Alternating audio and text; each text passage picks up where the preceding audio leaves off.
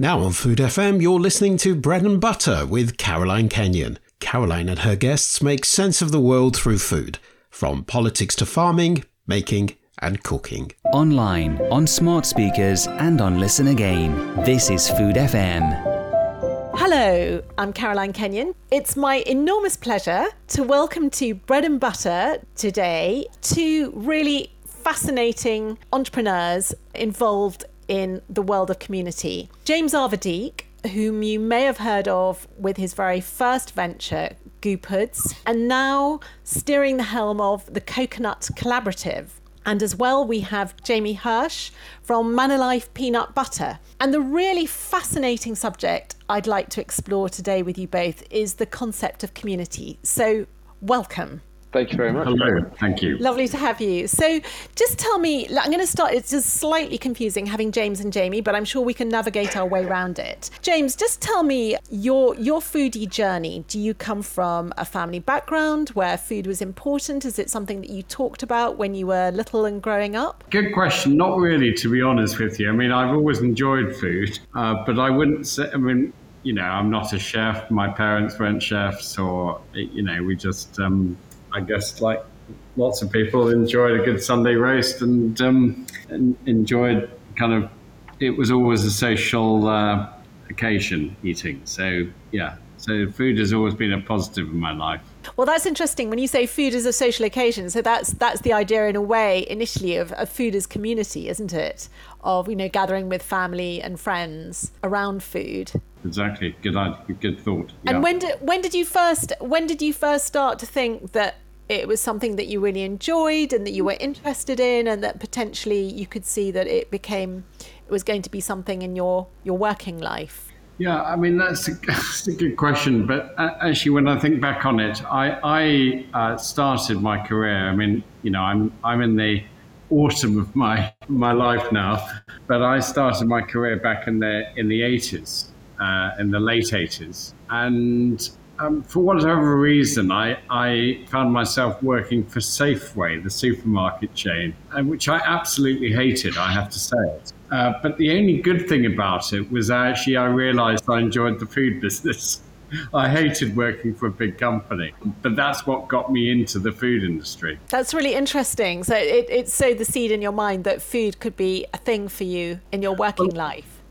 I mean, the great thing about the food industry is it's perfect business for entrepreneurs because you don't have to, if you think about it, starting a bank is pretty difficult. Starting an insurance company is difficult, or a telecoms business, or a car manufacturer. But actually, starting a food business is possible.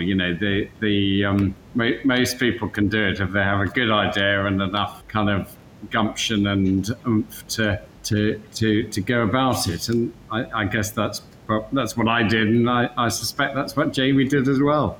I think that's very, very modest of you, James, to say that it's kind of easier by comparison. But Jamie, tell me about your background. So was food something that you talked about when you were a child and growing up? Did your parents cook? Were you cooking? Where did food fit in for you? So food always played a pretty big role in our lives. My father is still a very, very big fan of, all the things that no one else seems to like. So he I remember there's quite a story that when we came home from school one day, he had actually cooked an entire cow's tongue and served it to all of his children, to the our shock. But it's something that's always brought us together, and something as a family we've always loved to do, going out to restaurants, exploring things especially abroad in food. But yeah, it's always been an interest of mine, but not something I always worked in. And I came to food a bit later, after having no idea what to do after university and entering the IT world and finding that a bit dull. I wanted to pursue something more in my preferences, and ended up here at Manolife. Wonderful. I want to think that's something that unites the three of us then, because I've found myself in the world of food largely because of geography, leaving London and moving to Lincolnshire, which is this rural county that produces a huge amount of the country's food. But I absolutely love the world of food and the people. And it is a community. And I think that's something that really fascinates me about brands now is how consciously they work on building a community. James, just tell me a little bit about Coconut Collaborative and what the origins of the brand are, because when you started it, coconut was not really a thing, was it? You were really ahead of the curve, weren't you? Yeah, so I started it in 2014. Just over 6 years ago. And it was certainly before the kind of plant-based revolution that we're now kind of all in. But actually, coconut was quite big. It was actually coconut water and coconut oil. But I think we were certainly one of the first coconut yogurts. And the reason I got into it is because, obviously with my background at GU, I was always into really great tasting indulgent products. And I always like niches. I'm very business orientated. I'm always looking for a kind of new angle. My business is my hobby and my passion. And I was looking for, having sold GU and actually, enjoying life, but then got quite bored. I thought, well, what am I going to do next? And I came across an ice cream made of coconut, dairy-free. And I just thought, actually, I thought everything dairy-free was disgusting, but actually this was quite good. And I thought, well, actually, this could be a really interesting business. So what about making yogurts with coconut? And then I started that kind of, slightly chaotic, random period of experimentation and playing around and talking to kind of nerdy people. And then we kind of cracked it. And it's quite an exciting time, but obviously, it actually took a while to really get a good coconut yogurt, because although making yogurt from cow's milk is quite easy, making yogurt from coconut milk is very difficult. Anyway, we finally got it right, I'd say about a year in. And, I found myself, fortunately, as part of this big wave of, the plant-based revolution, as it's now called. But in those days, it was, I suppose it started as coconut water and then it went into kind of dairy-free, and then it became this kind of plant-based thing. Yeah, and it's been great. It's growing like topsy. It's fantastic. I think it's wonderful. I think you're being modest by saying, you sort of hadn't really anticipated the kind of the rise of the plant-based enthusiasm, appetite, whatever you want to call it. But I think you are somebody with an instinct of the way that the market is going to go. Is that fair to say? I think what if I've got a skill, I'm quite good at finding a niche, and a niche that's about to move. So it was the same at GU. I basically found a good niche, and things were changing. Yeah, so basically, I think the food industry, and I'm interested in Jamie's view, but it's all about finding a niche, because basically everything in mainstream has been kind of done pretty much any which way. But if you find a nice niche that's kind of where lots of things are changing and consumer behavior is changing, then you can actually, if you get in early and you really establish a good market position and you invest behind it properly, you can actually build a good business. In the food industry, which we all know is fiercely competitive, there are lots of startups, but actually very few of them make it to, beyond that kind of £1 million turnover. And that's the real challenge, is getting from a startup to a scalable business where you can, have a decent market position, which is where we've now got to. That's so fascinating. Jamie, tell me about Manilife, and that's also part of this plant-based revolution, and how it's evolved, the origins of it, how it's evolved, and where you see it going. Yeah, I think we found ourselves in the same position as you, James, where it's a category that we fell into. So just to be clear, so I'm actually the third longest standing employee of Manilife. I'd love to take a lot of credit for the start of it, but it has to go to our brilliant founder, Stu McDonald. And it's a product that he went into simply based off the relationships that he made when he went to Argentina before he was meant to become an accountant.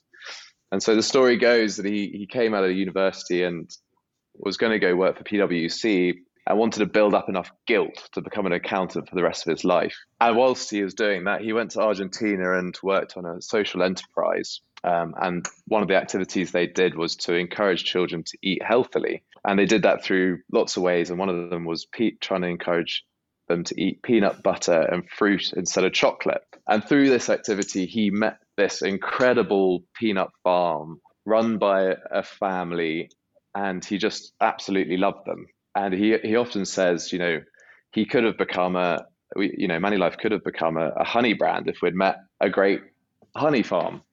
But we happened to find this amazing peanut farm and this family that ran it. And he came home, instead of with your traditional chocolates or bottle of red wine from Mendoza, he bought a ton of peanuts with him and no real way to make any peanut butter. So when he got back, he put an agreement in place with a manufacturer who pulled out the day before the peanuts arrived.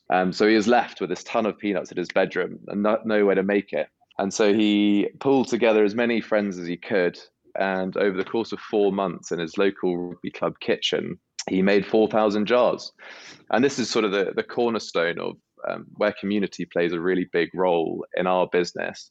We've got the community and the relationship with our farm, and the company itself was sort of founded and built on a bunch of friends who came together and helped Stu create the sort of first jars. And so after these jars were made and sold, he became an accountant, and it didn't last long. He missed the relationship that he was having with the customers, getting the feedback from consumers, and actually, that's what really thrives and drives him. So he quit. He quit and started Manulife full time. And I guess, we can say that we were lucky to come off the back of this sort of surge towards the healthy eating, not looking for things with palm oil in, and, the move towards vegetarian and veganism. But everyone who buys and everyone who's invested in our brand, we treat as sort of a very, very close family and friends. So we like to think, hopefully, the niche came as a sort of secondary effect of us just trying to make a brand and product that everyone loved and treated everyone sort of, how you'd want to be treated. Oh, well, that's so interesting, Jamie. Thank you. I love the fact that your community has grown so naturally and spontaneously. And James, so when you started Coconut Collaborative, was it, one of the headings on your to-do list, must build community? How did it work for you? I must admit, it wasn't a heading on my list, but because I don't quite think in that way. But I still did build a community, because I think that's how brands get built. But I mean, in terms of my approach to a product, launching a business, the first obsession is around the product, and if your product is a little bit better than everyone else's. And it's not completely kind of rocket, something that people have to change their behavior for. So, for instance, I don't think the whole insect snack thing is going to take off. This is the kind of, eating insects as basically crisps. I can't see people doing that, but making the shift from dairy yogurt to coconut yogurt is a relatively easy shift. You can just put a dollop of my stuff on your granola at breakfast time. It's very easy. But the key thing is to when you start a business is to focus 100%, I would say, on having a fantastic product and then just basically getting it out to the right people. And we're lucky in this country that we've got good supermarket chains who are actually open to innovation and entrepreneurial businesses. So and the key thing, if you want to build a scalable business where you can employ people and do all the things that we want to do, build a community and have great employee engagement and so on, but to do all that you need a proper business. And to build a proper business or food business in this country, you need to get into some decent supermarket chains, because we don't have a big enough independent sector to basically pay the bills. So I was lucky. We got into Sainsbury and Waitrose from the get-go. And then, I had a business that we could then scale. But the foundation of the business was basically a great product, which is the key. And I think once you've got that and you get a following amongst, you're in the right places, you're talked about you get people to talk about you because everyone likes talking about good stuff and new stuff, then at that stage you build this kind of community and this momentum, which is, again, the next stage of success. That's so interesting. So I believe you are now exporting, is that right, James? You sell in America? Yeah. So when I say we don't actually export as such, so we've got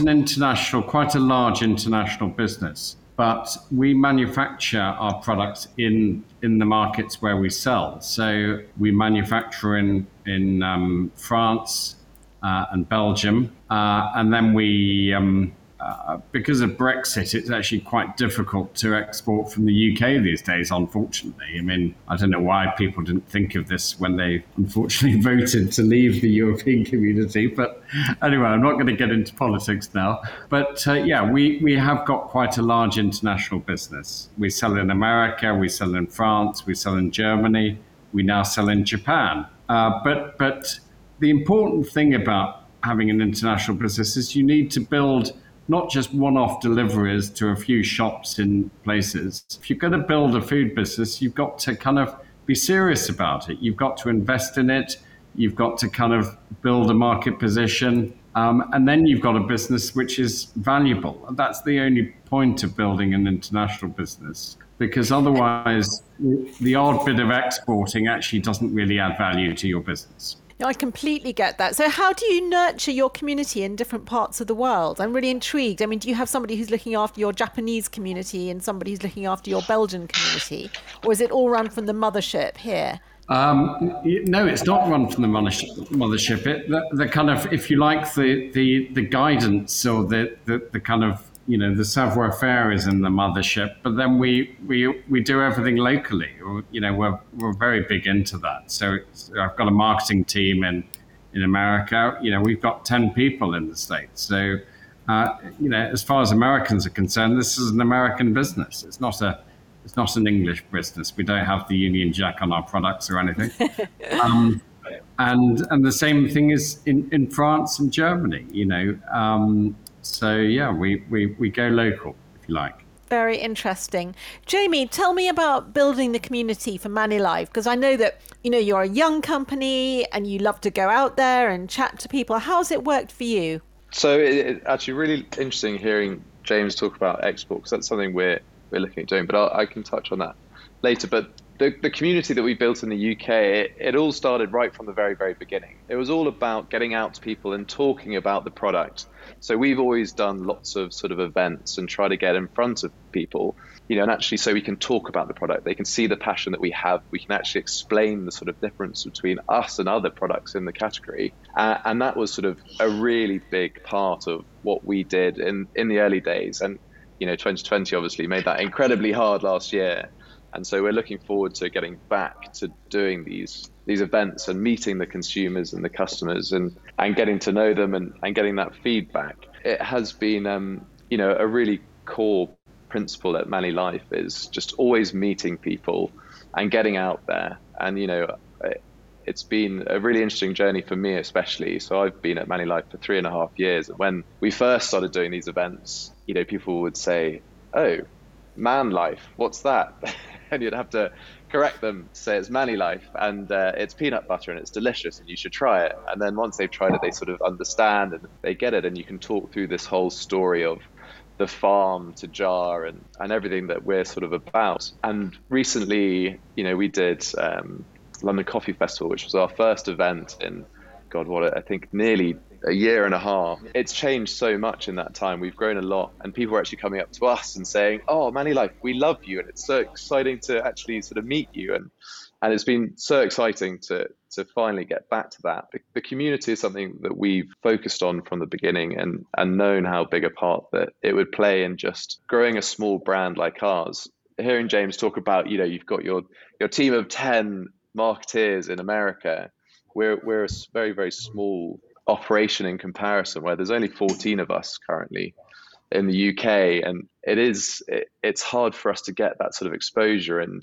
big message across, but we have to sort of utilize our community to do that for us, and that's partly why we love them so much, and it's just because that's what we want to do. And then on the export side, just because I think it's quite interesting, is that it's really hard to do what we've done over here, because we relied on the staff on the ground here getting out and meeting people, and we're finding it harder to replicate that internationally. We're all very passionate employees, and we can talk well about the brand, but suddenly you go somewhere else and the message gets diluted, or maybe they're not quite as sort of energetic, let's say, about our product. But it's something we're working on really hard, to treat all of our partners internationally as sort of an extension of our business. We're slowly making them Manny Lifers and getting them to sort of be able to do what we've done here and grow sort of from the grassroots, and build a sort of community again over in foreign countries. In these kind of businesses, I always think that everyone kind of does everything. In a way, that's the way and that's why these businesses are fun, because everyone chips in. So, when you do a festival like the coffee festival is great. I love it. And it is a good way of kind of, I think you feel that energy. And I think the one thing about entrepreneurial businesses is they have got this energy about them that other big businesses just don't have. You can always kind of plug in an electric socket and see the energy. And that is the key difference. That's why these kind of businesses, which basically grow on adrenaline and energy and passion, with product quality at the core, and I know that's the case with Manulife as well as our business, then that's what powers them. And that's what makes them so interesting, I think. I think this is one of the dangers of when companies get huge investment or get bought out. Businesses that have been started by a founder or a group of friends. They have so much passion and integrity and such a wonderfully human story about them. And that just goes almost overnight. As the ink is drying on the contract, you can feel that sort of energy ebbing away, and that sense of, I've supported brands for years because, I've known the people, or I've just, discovered something that I felt was really special. And then as soon as that it sold, then I just lose that sense of emotional connection. Is that something that you relate to, either of you?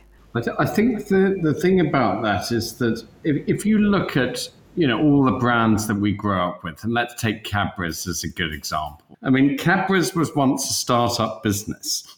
And with all of the energy and the passion and stuff that we probably put into our businesses.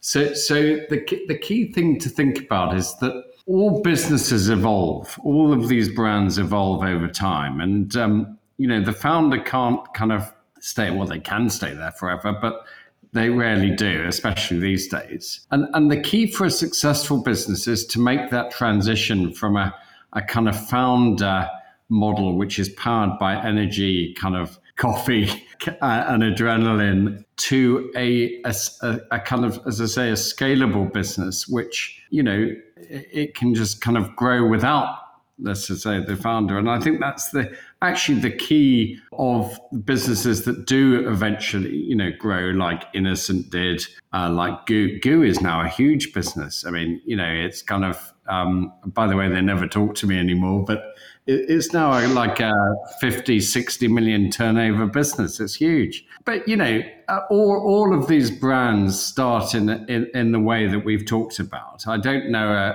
a brand that doesn't start in a slightly chaotic way. And then it basically becomes more orderly and more kind of predictable. And, if it's good, it will carry on. But what's interesting for me is the way that these brands evolve. And then at key stages, I suppose, is, what do you do? What should you focus on? Because things like kind of festivals and so on, only certain people go to them. So if you want to carry on growing, you've got to kind of appeal to a much wider audience. And then you get into kind of things like, okay, well, we probably need to start thinking about TV advertising, or we need to start thinking about hiring a big sales force. Or do you see what I mean? And it's just the way it is, but it is fascinating watching it, and the brands that make it and kind of get out of this tiny startup mentality and actually make it on to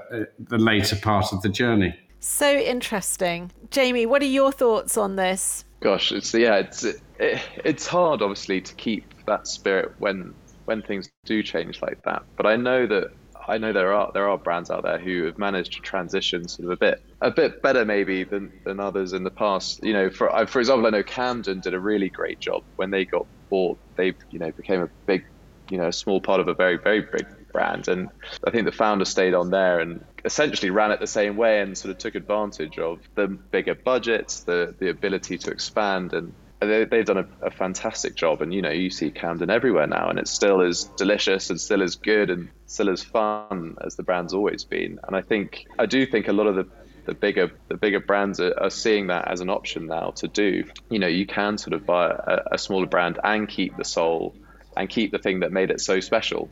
Yeah, unfortunately, it's something that everyone has to go through. I agree, and I think that as you make that transition, you've got to be so mindful of bringing your community with you, so that they don't detect that there's a sort of suddenly it's become a bit more data driven, more mechanical, a bit colder. You've got to keep that warmth and that personal connection, haven't you? Yeah, I mean, I Definitely. think one business one brand that we all know, Oatly, is very, very good at this. So Oatly is now a huge business. It's probably one of the most valuable food businesses in the world. I think it's like a $12 billion worth business, but they're very clever at keeping the kind of the personal touch. And I think touch and feel does make a difference. The way that brands communicate, the way they interact with customers and so on is key. And some brands are really good at it. I think Oatly generally is very, very good at it. I think Innocent is very, very good at it. And they have made that, transition to a big business, but they haven't lost touch with what I think consumers are looking for, which is this kind of more natural, more authentic, more personal, but with good product quality at the heart of it. Really lovely, positive note on which to end a really rewarding and fascinating conversation. Thank you both so much. It's been a pleasure. Thank you, Caroline. Thank you. You're listening to Bread and Butter with Caroline Kenyon. To find out more about Food FM and our content, go to foodfmradio.com.